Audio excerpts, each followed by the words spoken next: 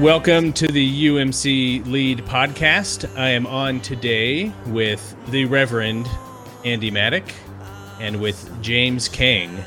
Andy and James were part of our first ever Lead conversation at the first ever Lead conference.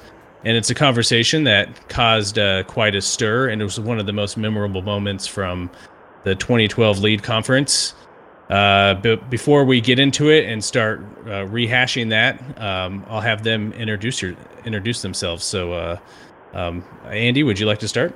Sure. Andy Mattick. Where I was in 2012, I was entering or in the middle of what was my second year as the lead pastor of the Methodist Church in Simi Valley. Now, 5 years later, I'm in the midst of my seventh year at Simi Valley. Same appointment, same context, ever-changing world. It is a suburban bedroom community in Southern California where we serve a membership base of about 400 with about 210 to 220 in worship regularly now, and continue to enjoy living out my call in ministry here. James, feel free to introduce yourself. Tell us where you were in 2012, what you were up to, and what you're doing today. Well, in 2012, I think that I was in young adult ministry in a local church in Southern California, and today I'm the Director of Communications for the California Pacific Conference of the United Methodist Church. Today I am also traveling over 70 miles per hour on the freeway, and that's why my voice doesn't sound as good as Pastor Andy's, but that's the only reason.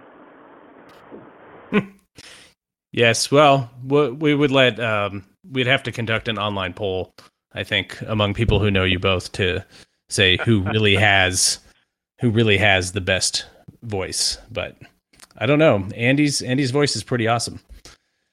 All right, let's jump right into it. Would one of you guys maybe recap sort of what your talk was about, and then maybe each of you could go separately and give a summary of what each person's position was. Any takers? I guess I can provide the context. I don't know that I'd introduce James's position on his behalf since he's on the line, but the questions that we were asked in 2012 in terms of the prospectus that we kind of went into the talks with was how do you see the church? What is the problem with church proper? How did we get here? What's some of the history for that? And where do we go from here? And I know from my place, I named and confessed the idea that, as James and we had the chance to have lunch together today, and the way I described it is, hey, I realize that I'm trying to have this whole conversation from inside the box. When we talk about outside the box thinking, my world is very much the familiar pattern to many within Methodism as it stands now. It's a predominantly Anglo, although multi-ethnic church. We use the hymnals. And we have a very classic traditional feel. So, it was confessing that my experience of the church is rather staid and traditional in that regard. And so I talked about the idea that our struggles and our foibles were as much a matter of perspective as they were performance, and that there's likely clues and hopes and possibilities within our tradition and within our structure that can help nurse us out of whatever struggles we find ourselves in the midst of, be it decline, be it denominational integrity, be it difference of opinion. That the idea is not to break down the Lego creation into component pieces and just start rebuilding with what we have, but to say, okay, we live into a structure. It's been viable and vital at different points in our history, and that it might serve as the means to a new end, but that it would take a lot of work and a change in perspective, and ultimately, the Spirit's nudging for us. It's basically the idea that our Wesleyan history provides us some means to move forward even in times of doubt and struggle. So, cool, thank you, James. What angle were you coming from, or are you still coming from? Right. So in 2012, my take on where the church was at and is going was that the numbers were clear that what we were doing and how we defined Christian discipleship and what it is that we say that we offer to the world was not working. At that point was not working, and today I want to offer some reflections on that as well, but was not working. It was and is working for a certain group of people, but for the vast majority of the United States of America, it's not working. And so my point was that as the numbers, not just my opinion, but as the numbers was showing us this, the next step, the solution then is not a mere improvement of what we were doing, but to think of our need to start over. And not start over in the sense that everything needs to be broken and everything needs to go away, but the starting of new things needs to be the primary focus. That was my basic point. So 5 years later, where do you guys stand on those positions? Would you say you're in the same place? Have things changed? Have you completely reversed where you are? Let's hear about that conversation from Buffalo Wild Wings. I think we decided that James was right. What? Wow. No, I think one of the things that we talked about and that I was able to confess is that, with time comes perspective. And with 7 years here at the church that I've been serving, in its own unique context, I'm beginning to see some of the through line that James is describing as a desperate need for our church, in no small part because where I'm serving, there's a high level of anxiety about what the future holds for the United Methodist Church, particularly with questions of division around conversations about sexuality, about our common resources and what it truly means to be a connectional church. We're living into a pattern where, not unlike a lot of Methodist churches, we are trying to do so much more with an ever diminishing capability to do that good work, be it a deficit of resources or the age of a congregation. We are in that pattern and process that so many churches have gone through about figuring out what God has in store for us next. The thing that James kind of put his finger on that was helpful for me is, not only do you have to figure out what has worked, but you have to be willing to confess that we are living into a world that is changing so rapidly that you likely need to find something altogether new that the Spirit's going to give life to and energy to, that matches the needs of a very diverse, very different world from even where we were 5 years ago and a decade ago. The way I tried to articulate it at lunch was, let's imagine a world where I was blessed to stay in this appointment for another 30 years. The one thing I know at this side of this conversation would be the ministry that this church did and that was expected of me in an ever-changing world would change so much in each decade of that 30-year process that it's almost hard for me to imagine what that would look like 30 years from now. Because if the church is going to be real and relevant in the lives of people, we're living into an ever-changing world, and ultimately one that I don't know that we should be frightened of, but that we need to figure out how to be faithfully engaged in. So that was kind of one of my takeaways and a bit about where I am more now. So. Yeah, I'm reflecting. I want to say, first of all, thank you to Rob Reinders for opening up this space. And I was telling Rob the other day when I got the text, like, oh my God, this is what I had been actually hoping to do, but I didn't want to be one of those desperate people and ask to be a speaker or whatever.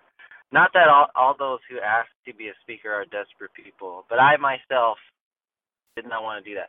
And then so I want to make clear, first of all, that I have absolutely no animosity or negative feelings at all towards Pastor Andy.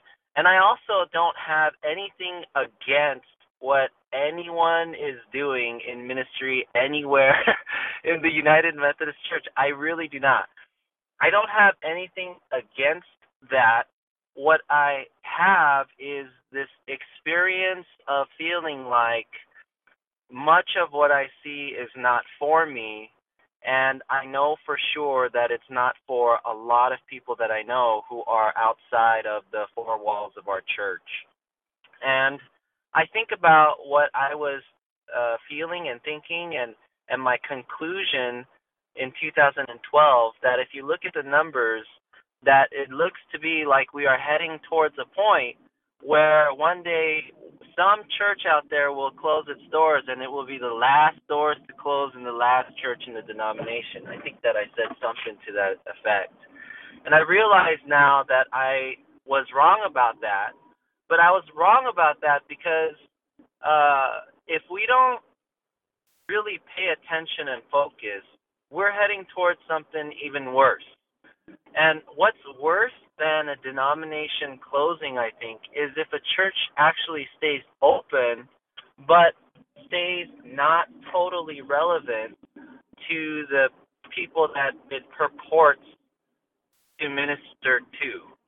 And I see all around me denominations that will not be named, but I think if you think a little bit, you can identify who it is that I'm talking about, who are older, who are for the most part Anglo, and have a lot of buildings.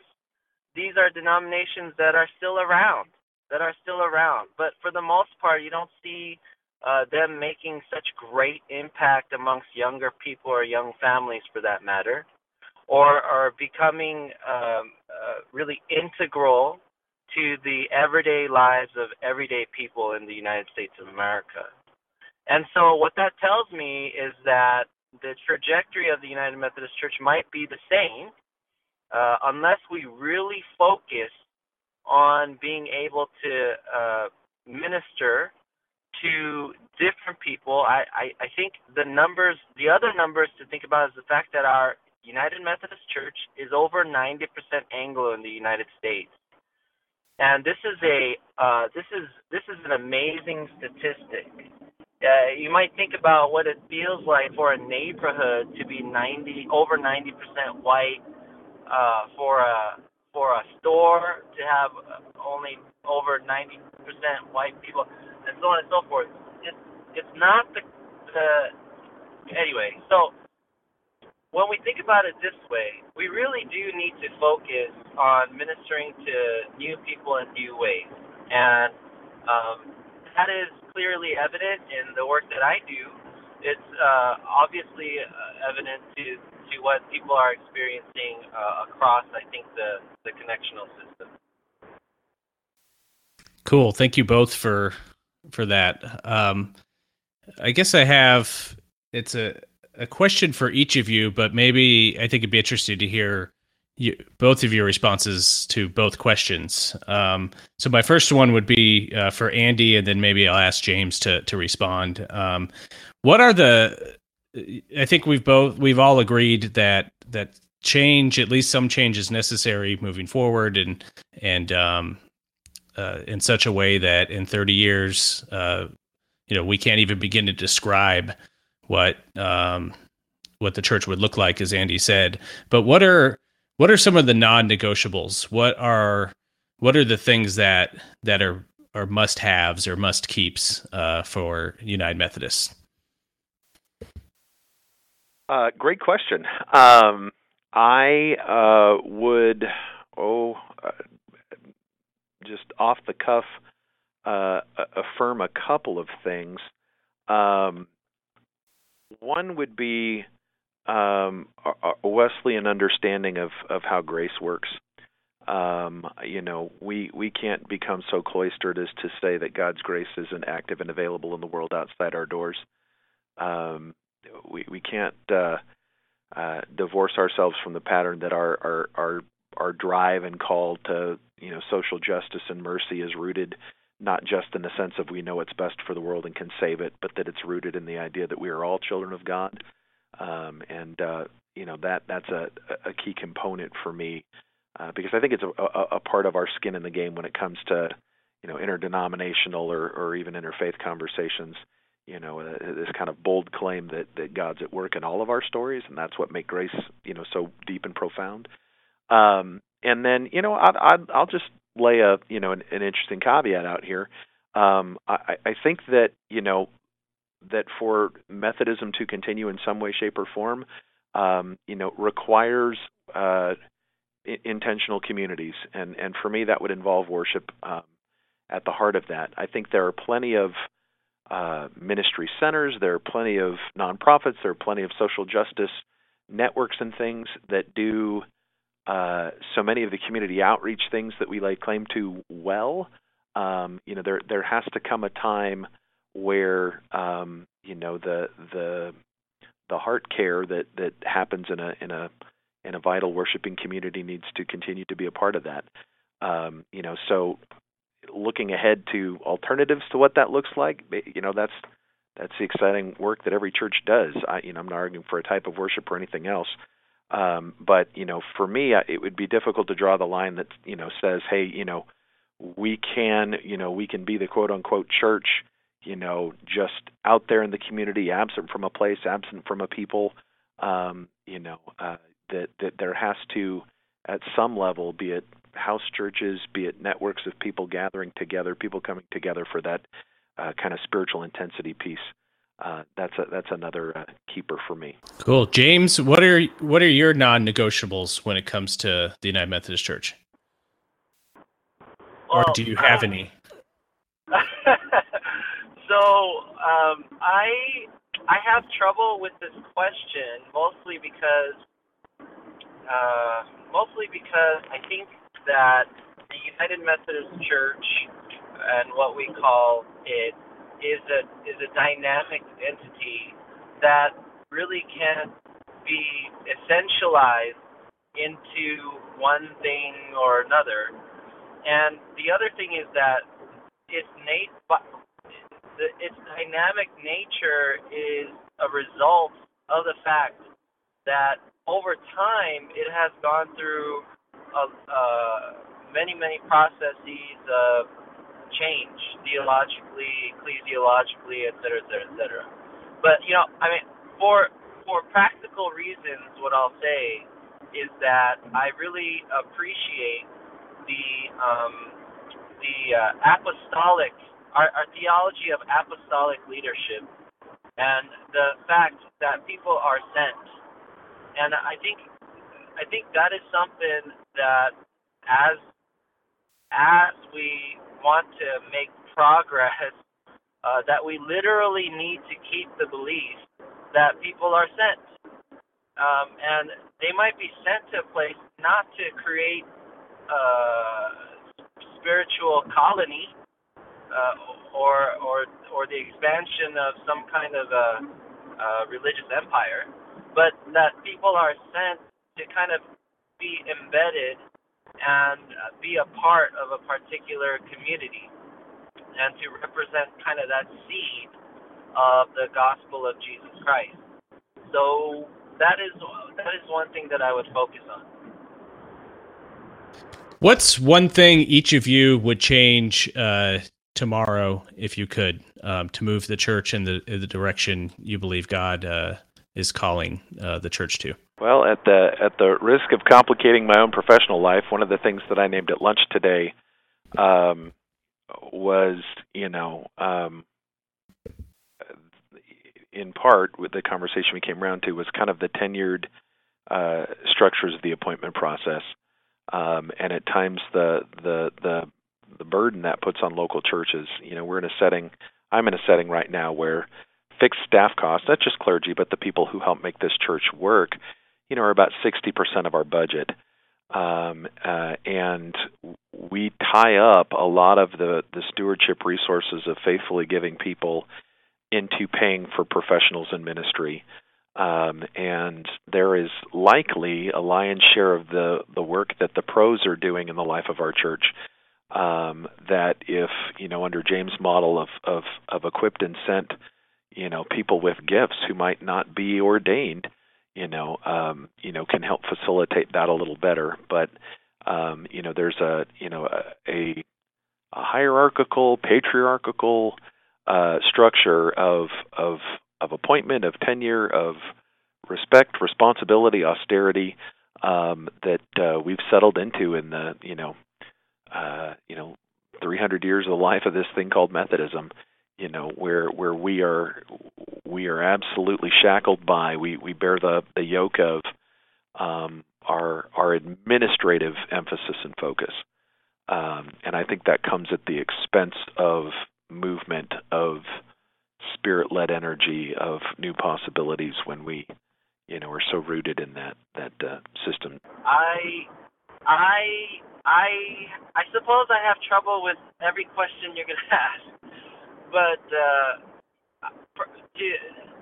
to be careful with this question, I would say that in general, as the need to make progress and to focus on ministering in new ways to new people, the way to do that is to first realize that we are in a condition of conditions. I mean, it's a multifactorial. I don't even know if I'm using the right word, but there's multiple factors at play as to why we are at where we are at. And so, in order to make progress, it's not necessarily one thing that we need to do or not do. It's actually a multitude of things that we need to do and not do. But I think to kind of cheat on this question, I would say that one of the things that we need to realize is that our definition of Christian discipleship, or the large part of which is to expect people to be able to take something home as curriculum, study it, bring it back, and share their opinions on it on a Tuesday or Thursday night or Sunday morning or whatever, is, in my mind, based in a certain class of society and also a certain culture of society. For people who have the leisure and the time to spend to open up some kind of curriculum and to reflect on it and to write down some notes and to come back on a weeknight to be able to do that with others, that expectation comes from certain presumptions about how life is. And it might be that way for certain people, but for those who are either busy parents or parents plus they have 2 jobs or 3 jobs and so on and so forth, that's not the kind of discipleship activity that's going to work. So our expectation of people being able to do this with the label of the quote-unquote a value of education on it is something that in my mind needs to change today so that we could free our minds as to how to really define Christian discipleship for different people living different kinds of lives. Before I ask my last hard question, just want to give either of you an opportunity to maybe ask a question or follow up or respond to anything that you've heard. And if not, that's fine too. Well, I would ask James, on the kind of class-based, model, I wonder if there is not the place for a both-and relationship to understandings of discipleship rather than an either-or. I think in the local church, we inevitably find Bible studies and classes that are populated by the same people all the time, not because they're the ones who are doing it best or are most desperate for God's word or even the most faithful of Christians. It's just a part of their pattern, hope, and expectation for what the church might do to meet their spiritual needs. And, part of, my thought is that, what I hear in James is this kind of value assessment that says those are the right kinds of disciples that the church is looking for. And I think rather that, the church is called to meet people in a wide variety of ways, in a wide variety of spectrums, with a wide variety of capacities as a church, So I wonder, what his response to that assertion would be. Yeah, I mean, I would say absolutely that we need to have a both and kind of an approach. I think that in coming up with the both and kind of approach, we have to be able to empower those who are not used to that. That's a train going by, but who are not used to that kind of discipleship, or that see how we define Christian discipleship and living a life of meaning is different for people in different stratas of the socioeconomic system, and the ethnic makeup of our society.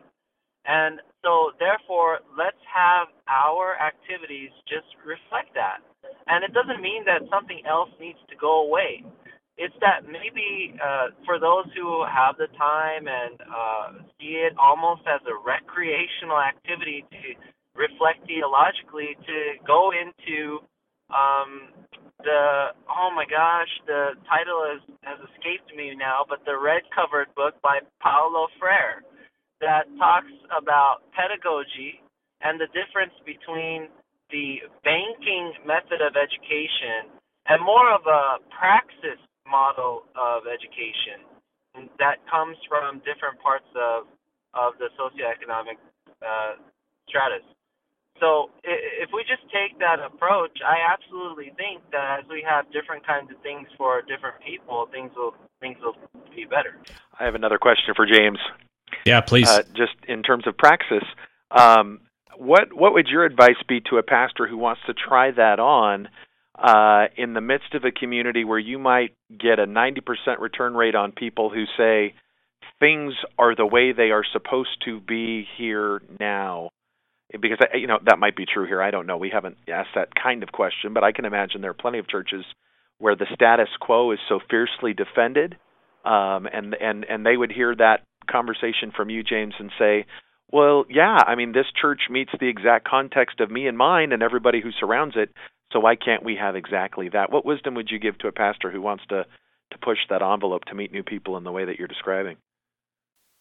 Well, I think that is the question of the millennium, right? I mean, I'm exaggerating a little bit. I have a tendency to do that. So whatever I say, just tone it down in your own mind and get the truthy part of it. Hyperbole is good for the soul. Yes, very much. That is the question, because that is the question of, in my mind, leadership and change leadership. And a lot of times our clergy person, not a lot of times, but pretty much our clergy person as a whole need to get used to this, because in the apostolic leadership structure, people are sent to places that already have their own stories, and we're coming in from the outside. And then we have to, the book, The First 90 Days by Watkins is really, really good for that. But, I think the first place for a pastor to go to is in the Gospels, and to begin preaching about the fact that the Messiah of the New Testament or whatever was born from outside of the country. I mean, I'm using just contemporary summarizing terms, but was born outside of the country. It's a gospel that went to those who it was, quote-unquote, supposed to go to, and it's the gospel that went to those who it wasn't supposed to go to. And it's a gospel that went to the people who thought that it was supposed to go to did not want for it to go to the other people that it was not supposed to go to. Right. So just using that term, supposed to, and who gets to really make that decision, that decision has already been made by God. We're not here as a church of our own. We didn't put God's brand name on our church. It's God's church, and we're a part of that church. So when we're a part of that church, we don't have a choice as to who we serve, and it's not just supposed to be us. The other thing is that we really need to in our theological understanding, counteract and overcome the capitalist transactional understanding of how we interact with almost any entity with which we have some kind of exchange of funds, right? So that's a really technical way of saying, we're not paying to play. Just because we're a giver or we're a member, and just because we sit in some committee and as a chair or not a chair, as a table, I guess, or whatever, it doesn't give us the right to, or the privilege or anything else, to reverse the movement of the gospel, which has always moved outwardly, and is grounded in Jesus's own words and commandments, and for that matter, his own life. And this is the kind of belief, this underlying belief, that I'm a paying member, almost to the point where people think that they have a religious subscription. They have like this monthly subscription that they're buying for religious goods and services.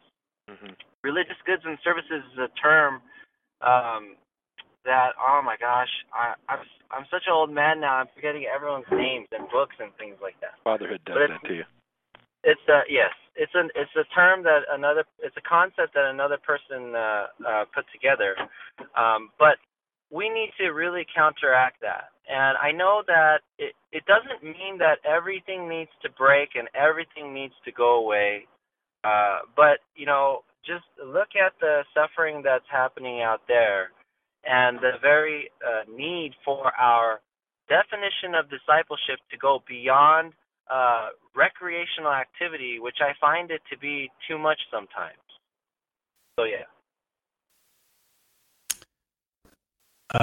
Andy, did you want to respond quickly, or shall we move on to the final round? No, I think we can move on. I think James is real faithful in his answer, and I completely agree.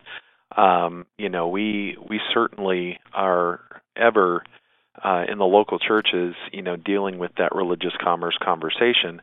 And the tricky thing, the kind of argument from in the box thing is, for many of us in pastoral ministry, the problem is that conversation feels self-serving. Particularly in a context where, if you took CME's budget, 60% is devoted to staffing and 12% is devoted to apportionments. And we've been faithful in both. So you're looking at 28% of our budget goes to the rest of the ministry that we do.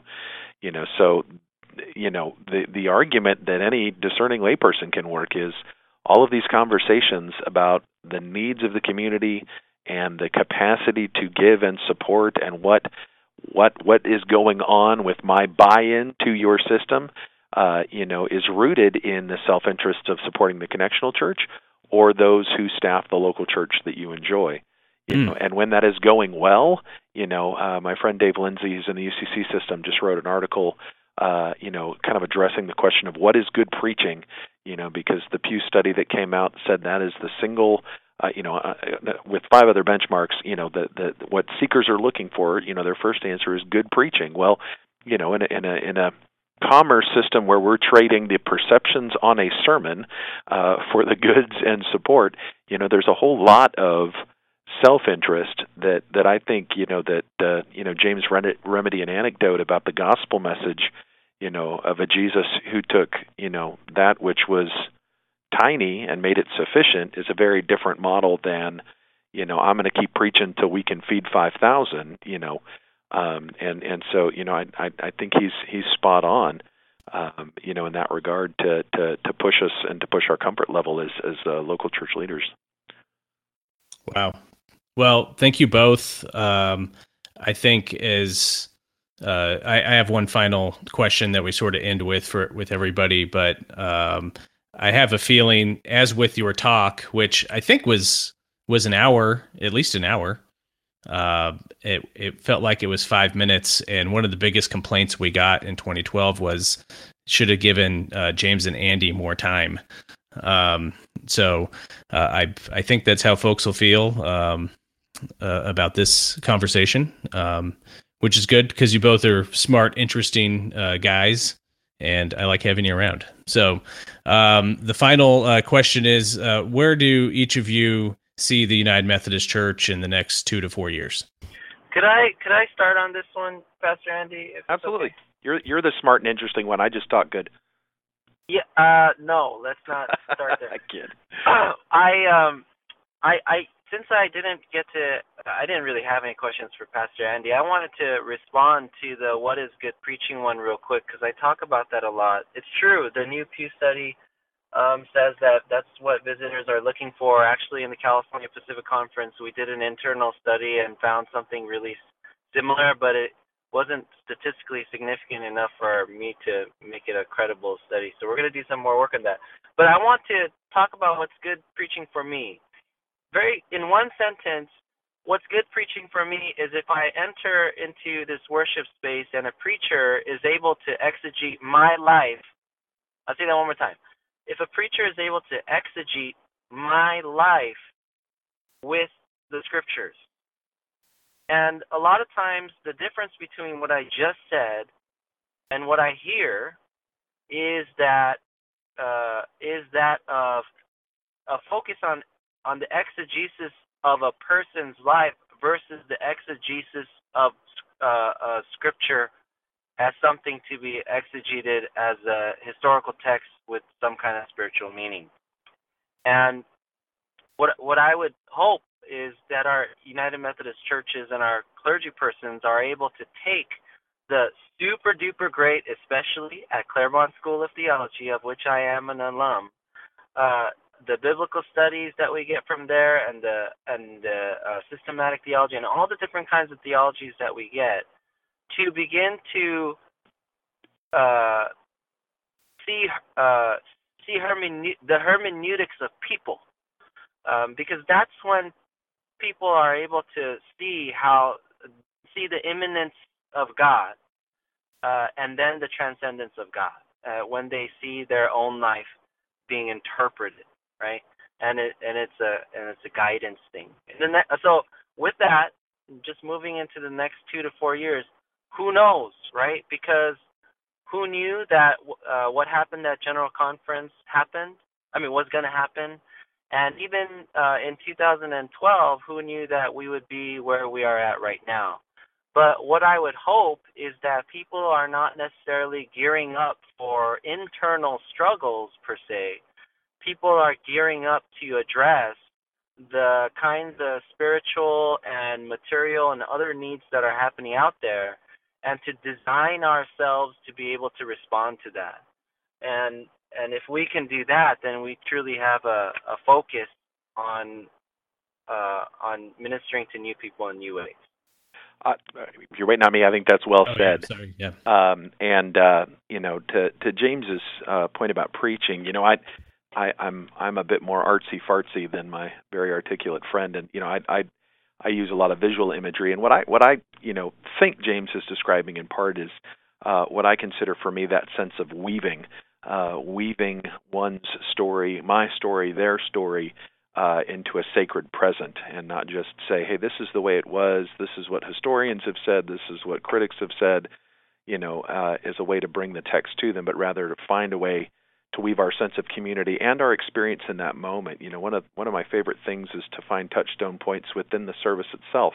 Lyrics we've sung, something we just heard from the choir, an experience that's happened because a kid is crying, and to use those as touchstone points for what makes our work and worship together in that moment real and relevant. And so I think I really loved. I wrote it down. I'm going to hang it on my computer screen here. Exegete my life with the scriptures, not just exegete the scriptures for me. I think that's a powerful sentiment for what we all need to do. For your podcast listeners, the context we're in right now in this conversation, we're about 6 or 8 weeks from the election here. So assuming that the rapture doesn't happen on the 9th of November, and Jesus finally calls us all home instead of new presidential administrations on no matter what stripe you are. When you talked about where are we going to be in 2 to 4 years, I think it's really no different than where a country's going to be in about 2 to 4 months. And that's with the contention of the election cycle and the idea that it looks like at least half the country one way or another isn't going to get what they want, and there are people who are going to be upset and disenfranchised and yet trying to live and be together, I think that's a very real possibility for our church. Be it the gathering of conservatives in Chicago to respond to the actions of General Conference in the Western jurisdiction, or the bishops gathering in the coming years to provide us some insights. I think in the next 2 to 4 years, you're going to continue to see pockets of disenfranchisement. People who say the church that I knew is not the church I know, or what we're supposed to be on one side or the other. And yet we're still going to have to figure out if we can do church and how that's going to be. The question that I think comes for me from the lead pattern, where you're talking about people who have a passion for leadership, perhaps even ordained leadership within this church structure from a young age. These are people who are not second career folks who are leaning into a sense of perspective from another business life or anything else. These are people who've picked up that siren's call at a very young age and said, I think I have a place in this game. And the trick for anybody in the lead cycle now would be, one of the things that I think that's been true for me as I approach 40, and that's the church that I have inherited and now serve looks nothing like the church that built my passion when I was 14, 15, 16, 18, 22. And that shift just in the last 2 decades, puts that sense of, well, I felt my call, I felt that urgency, I felt that Spirit's nudge from, and in the context of a church model that looked one way, I now serve and try and call and equip folks from a model that looks a little different, and then maybe 2 or 4 years from now it looks all the more different. How do we continue to go back to James's idea of the people that are sent, that come from this from a divine aspiration, who say it is not just I think this is the track for me, or I think I might be good at, but those who feel this spiritual sense of urgency for leadership in the church. How do we continue to equip them, not just to say serve the church you knew, but be bold about leading the church for where it needs to go? There are a lot of things I'd wished I'd known then that I'm learning each day as I trip over my own shoelaces. As I look at the lead model and the strength that you're gifting, to these people who are at powerful thresholds in their life, that's my big and abiding hope, is to continue to find and equip and to strengthen the people who feel that sense of being sent. Awesome. Thank you. Very quick lightning bonus round question for both of you. When you get up in the morning, what are you excited about right now? Well, I have a new puppy. Ooh. Well, that's not a ministry question. I'm sorry. Yeah, no, it can be anything. It can be anything. I myself am a new parent of a creature that will be 3 years old next month. So it's a good way of waking up. Cool. I will expand my answer, Rob, in the utmost faithfulness with a small anecdote. Yes, please. I think that as a pastor, there are seasons in life where it's okay to have your principal care, concern, passion, and energy not be the church. And to be a faithful leader in church life, but to not have the vampiric sense of, I need the church to exist and thrive so I can suck my life force from it. One of my big energies, I'm in my 40th year of life. I'll be 40 next fall, and I'm trying to figure out what good, solid midlife crisis I might have, but I've been turning that on its head for a good bit of self-care. So I'm looking forward to health and vitality and what comes next when I give my body what it needs to move ahead. And there have been times in my life where I felt like the church has wanted to stamp out that impulse. James's comment about his 3-year-old, I think, is a beautiful one. When my wife and I were pregnant with our first child, we were at a charge conference in Long Beach, and I was an associate and did not think I was going to have a speaking role in that event. I was sitting out in the midst of the congregation, and this was late September, and Maddie was born at the end of October, so we were about a month away. And all of a sudden, my senior pastor turned to me and said, "Andy, tell us something you're excited about." And my first answer was, "Well, we're about to have a baby, and that's exciting." Well, it turned out some, self-important layperson went to my senior pastor shortly thereafter and said, "Andy should have said something about his ministry and this church." It was wrong that he was excited about his infant. And, maybe after being at this just long enough, I wasn't wrong. Yeah. The church can give life, but for those of us like James and myself, whatever form it takes, who are in leadership, who are a part of that life-giving enterprise, there have to be things that are beyond the structure of that are life-giving, that give excitement and energy, or you get strung out on the rack. And so that's a long answer to a lightning round question, but I wanted to affirm that a 3-year-old is a great answer. So, Amen. I think that's a fantastic way to end this conversation. Thank you both for your time, for all that you do in ministry and all that you do as friends and family members. Appreciate your work. Absolutely. Well, thank you, Rob, for having us, and thanks, James, for making the time both at lunch and now. Yeah. Of course. Anytime. Thank you. All right. Blessings to you both and your families. Thanks, Rob. Thank you. See you. Bye-bye.